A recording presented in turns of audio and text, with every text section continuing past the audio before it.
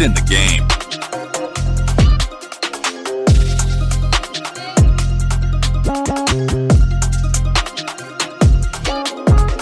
It's in the game.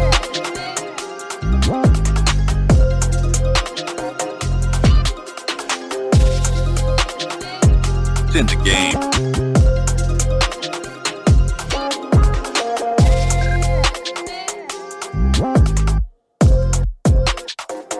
What's up, everybody? Welcome to the In the Game podcast. We are being brought to you by Tavour.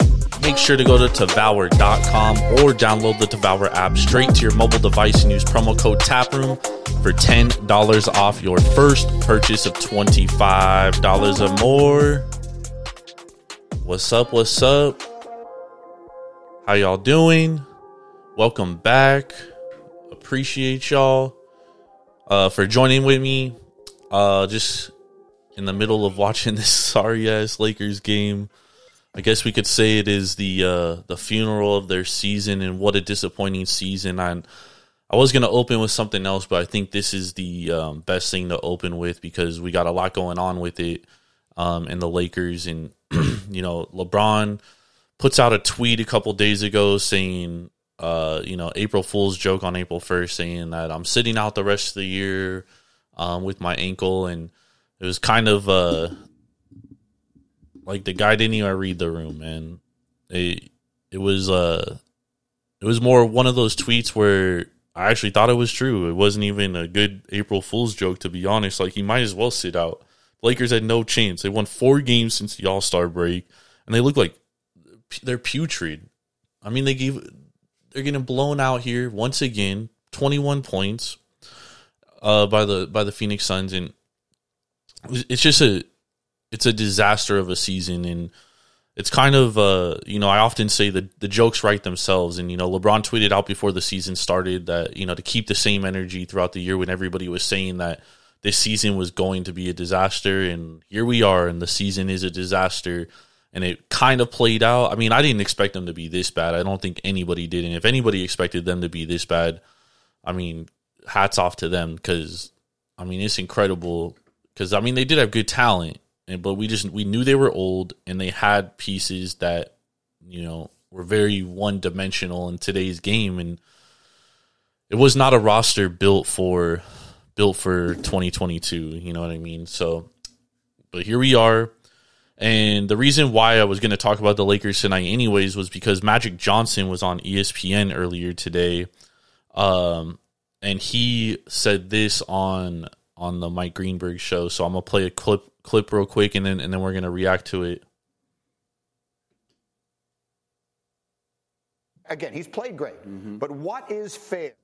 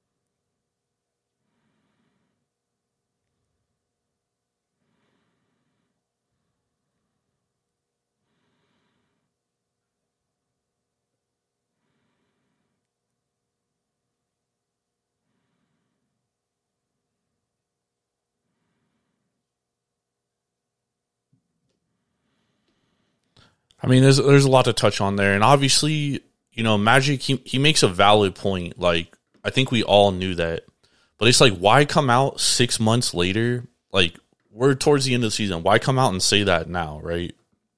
And I think there's a few reasons why. We've seen Clutch Sports, LeBron James, Anthony Davis, and the Lakers go back and forth basically all season about who's to blame for this. First it was LeBron wanted Westbrook, then LeBron and AD and Clutch Sports kind of backed off that and said, we weren't aware of anything going on. We didn't give any input about who we wanted. And then we're hearing, Lakers front office people saying, well, LeBron and AD wanted Westbrook. That was why we went out and got Westbrook. And then now Magic Johnson says there was deals in place to get Buddy Hield and DeMar DeRozan, but they wanted Westbrook. And I do think that LeBron needs to shoulder some of the blame because he did, put the Lakers in this position, to go out and get Westbrook. And I understand why he did it. Like, he did it because he wanted to take energy away from him. Like, he didn't want to have to be that guy that has to go out and score 30 points a game every night. So for them to have a chance to win, like, he didn't want to do that at 37 years old. And I think we all could agree that that was the way to go because we were even told, like, he basically made it known that he was passing the torch to Anthony Davis, and then Anthony Davis shows up out of shape and gets hurt again. And the guy just cannot stay healthy. So he goes out and gets Westbrook, and then it's automatically a bad fit. And who knows how DeRozan would have been with LeBron? Because, I mean, DeRozan's having a great season, MVP-level season with Chicago. But, I'm not sure that he would be playing the same with LeBron because, I mean, it's kind of the same kind of fit. Like, DeMar DeRozan isn't a spot-up shooter. Him and LeBron both play best with the ball in their hand. Now, would DeRozan be better when LeBron's sitting?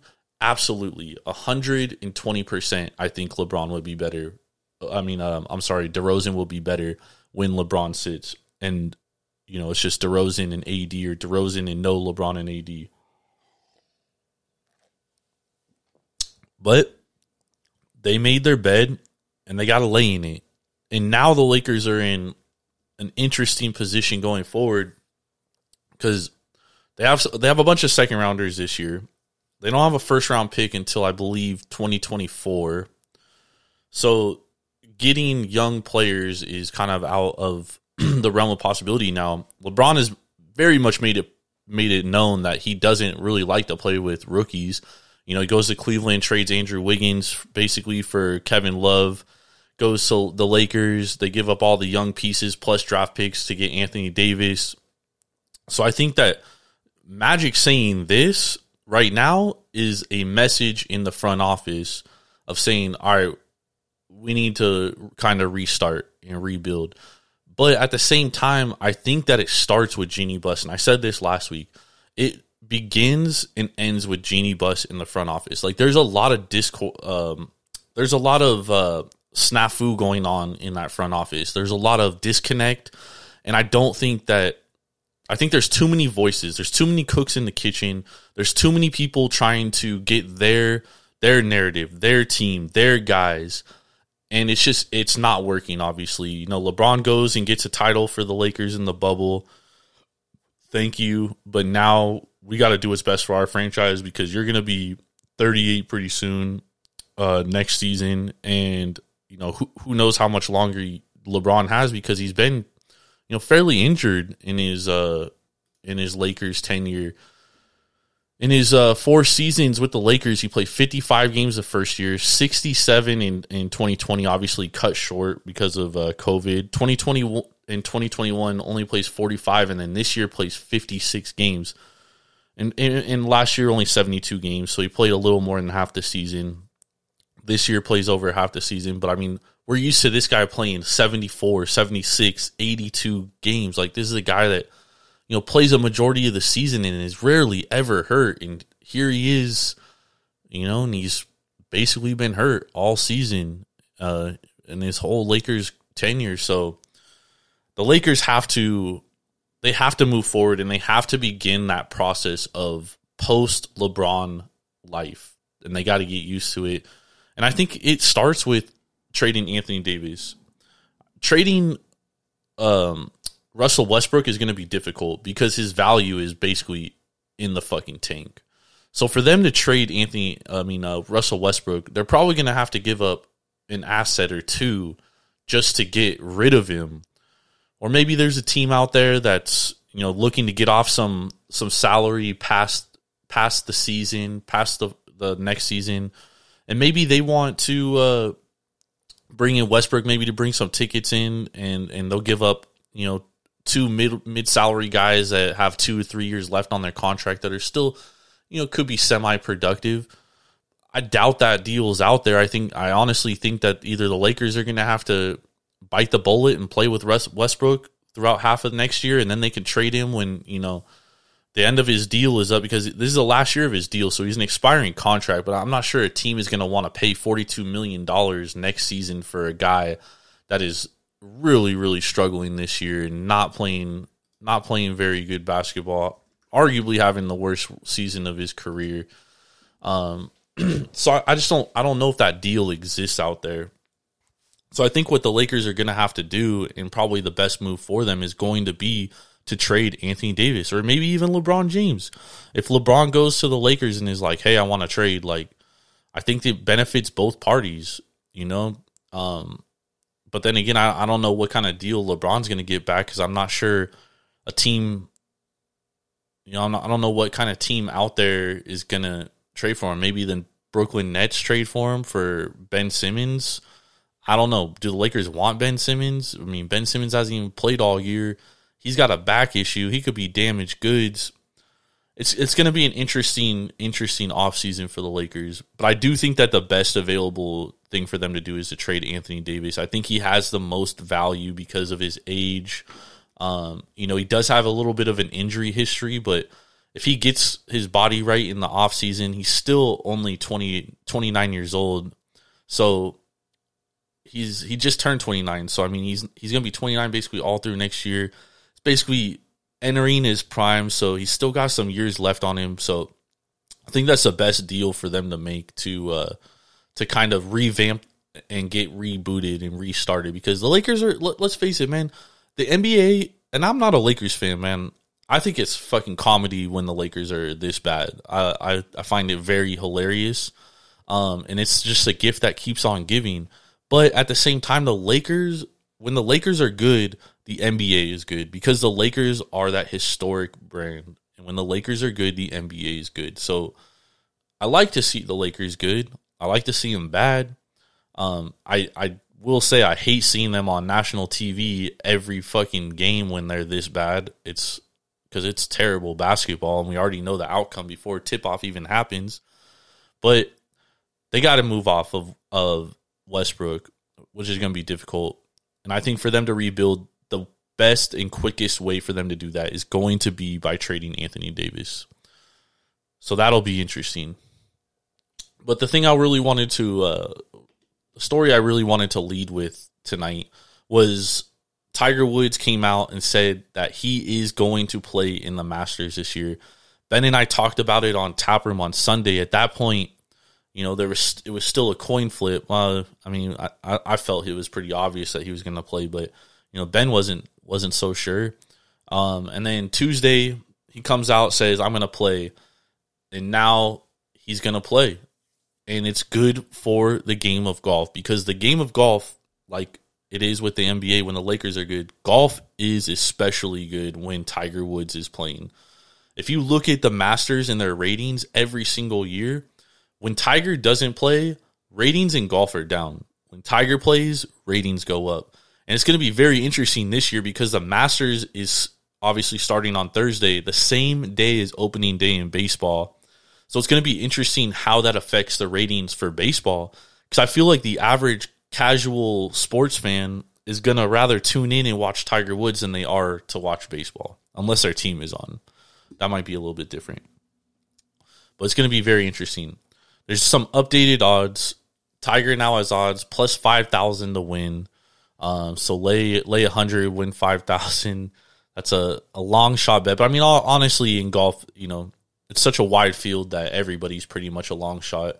I kind of talked about on Taproom my three favorite picks. I had Rory McIlroy plus 1,800, Brooks Koepka plus 2,000, and then I had Colin Morikawa plus 2,000. Those were my three picks. It's going to be an interesting tournament, though. I'm not a big golf guy. Like, don't get me wrong. Like when I'm going off my picks, I don't watch every single golf tournament. Like, I'll catch a Sunday here and there. But the reason why I like Brooks Koepka is because he shows up big in tournaments. He shows up big in big tournaments. Yeah, man, I really like Brooks Koepka for that reason. I like Rory McIlroy because I just feel like there's a bounce back happening for Rory. He hasn't been the same kind of golfer in the last few years, but I feel like this is his time to kind of get going. I have this gut feeling that Rory McIlroy is going to perform well in this tournament. So I feel at plus 2,000, that's still some great odds. A lot of people are on Jordan Spieth, who is actually not up here, but he's plus 2,000. His average finish at the Masters is 11th, so plus 2,000 is pretty good odds for him too. Tony Finau plus 5,000. His average finish at the Masters is 15th, so he's always at the top of the leaderboard. So that's an interesting. That is an interesting pick there as well. But I really like Rory McIlroy at plus 1,800. I mean, he probably won't even make the cut since I'm picking him, but I like those odds, and I think that I just have this gut feeling, man, and I can't get it out of that gut feeling. I just have this gut feeling. I also like odds for Tiger Woods to make the cut. Tiger, he's made the cut pretty much every year he's played in the Masters. He's only missed it one time. So I do expect him to make the cut. And I don't think Tiger Woods would play if he didn't think that he could actually compete. And by compete, I do think he means playing into the weekend. Like, that's not what Tiger's going to do. So I like Tiger Woods. It's plus 500 for him to make the cut. I love those odds because I definitely think he's going to make the cut. And then, I think there's some interesting names on this list. Jon Rahm, obviously the favorite.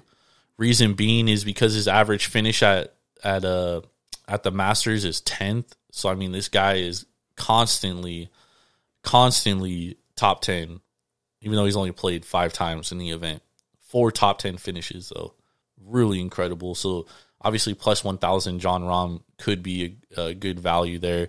Dustin Johnson, still one of the best golfers in the world, but I feel like he hasn't been good in a couple years. Last year he was the favorite to win, and he didn't even finish top 10. So I like those 3: Brooks Koepka plus 2,000, Collin Morikawa plus 2,000, Rory McIlroy plus 1,800, and Tiger Woods plus 500 to make the cut. I really like those. Really like those picks. Really like those picks. All right, we're gonna touch on. This is gonna be a short episode this week. Next week I'm gonna have a guest on. We're gonna break down the NBA playoffs. But this week I just wanted to hop on and I wanted to talk about that Tiger Woods news. Very excited that he's gonna be back. And then obviously I was watching this Lakers game and the funeral was happening. I was already gonna talk about Magic Johnson and what he said about LeBron. So I figured let's just open with that. And then I still want to react to March Madness because it was an interesting tournament this year. And to be honest, in my opinion, it wasn't a great tournament. And I love college basketball. College basketball is probably my favorite sport, one of my favorite sports. But man, this tournament, 0 buzzer beaters, not a single buzzer beater in the whole tournament. In the Elite 8, every game but one was a blowout. And even the one that wasn't a blowout, it was controlled by Villanova the whole game, basically against Houston. It was just other than St. Peter's, there wasn't a lot of just wasn't exciting like most March Madnesses are. The championship game was great. Kansas pulls out the victory after being down 16, but I mean it really took Bacot. After when the first half was ending, I could just see he was like starting to hobble on his ankle, and I was like, man, this is not going to be good. And then Caleb Love gets hurt too, and I mean, he was bad all night. And I don't want to take anything away from Kansas. They definitely deserved the win. They played better, but I mean, Bacot was out there playing on one foot, and he was really controlling the paint in the first half and in both sides, got both McCormick and Lightfoot into foul trouble. And then the second half, he wasn't getting those same foul calls because he wasn't as effective because he could barely move. And it totally changed the game. And then North Carolina was basically playing outside in. They were just jacking up terrible shots, allowed Kansas to really gain a ton of momentum. And once Kansas got within 9 within like 2 minutes of the second half, I was like, man, this is not going to be good if you're a Carolina fan. Like, this is going to be ugly. That is one big pile of shit. And sure enough, Kansas comes back, wins the game by 3. The spread was 4. And honestly, it gets down to the end, and I was like, oh, my God. Kansas is going to inbound it. Carolina's going to foul them. They're in the bonus, so they're going to get 1-and-1. They're going to make their first free throw. It's going to be 4. They could hit the second free throw, be 5. There's only like 9 seconds on the clock, so Carolina would have had to like heave up a 3, and the chances of making a 3 at that point are like 10%, especially the way they were shooting it. I was like, there's no way we're going to cover. And then the kid from Kansas, he gets the ball, steps out of bounds. I mean, just the gambling gods were looking down upon us last night if you had North Carolina +4. I mean, it was beautiful. And the under. I mean, the under was like, it was money at the end of the first half, only 58 points, and then it was really pushing it towards the end. I was like, oh, man, this game better not go to overtime. If this game goes to overtime, we are absolutely fucked. But sure enough, the game did not go to overtime. We cashed that +4 ticket. We were riding high last night. I hope y'all tuned in to Taproom Sports because we went 4-0 on our best bets. We had a hot tournament. Elite 8 was only our really only bad round, but other than that, I mean, we hit over 65% on the tournament, so we had an excellent tournament. You're definitely going to want to tune into TSP Wagers tomorrow night because we're going to be breaking down opening day Major League Baseball, where we did very well last year. We hit over 60% in baseball last year on the shows, so you're definitely going to want to tune into that. We also handicapped all of the over-under win totals for every single baseball team. You can catch them on the last 3 Taproom Sports episodes. We started with the Central Divisions, then went to the East Divisions, and just wrapped it up with the West Division. So if you want to get in some futures before Thursday, make sure to go check that out. And also, you can hit up some of the videos on our Instagram at Taproom Sports Podcast. We got a lot of content on there. Follow me on Twitter at Jordan Rules TSP, where I post best bets every single day. You can follow me on TikTok, Jordan Rules TSP, where I post videos of my best bets every single day. Really looking forward to it. But I'm going to get out of here. Told y'all this was going to be a short episode. I just wanted to touch on some things. It's just me tonight. Next week, I have a special guest coming on. We're going to be breaking down NBA playoffs, kind of handicapping really the first round, and then really diving into how we see the NBA playoffs playing out. So thank y'all once again. Make sure to go to Devour.com or download the Devour app straight to your mobile device and use promo code TAPROOM for $10 off your first purchase of $25 or more. Hit me up on Twitter at Jordan Rules TSP. Let me know who you're taking in the Masters. Let me know who your favorite is. Would love to hear from some of y'all. So appreciate y'all. Have a great night. Thank you for hanging out with me for a little bit. Very much appreciated.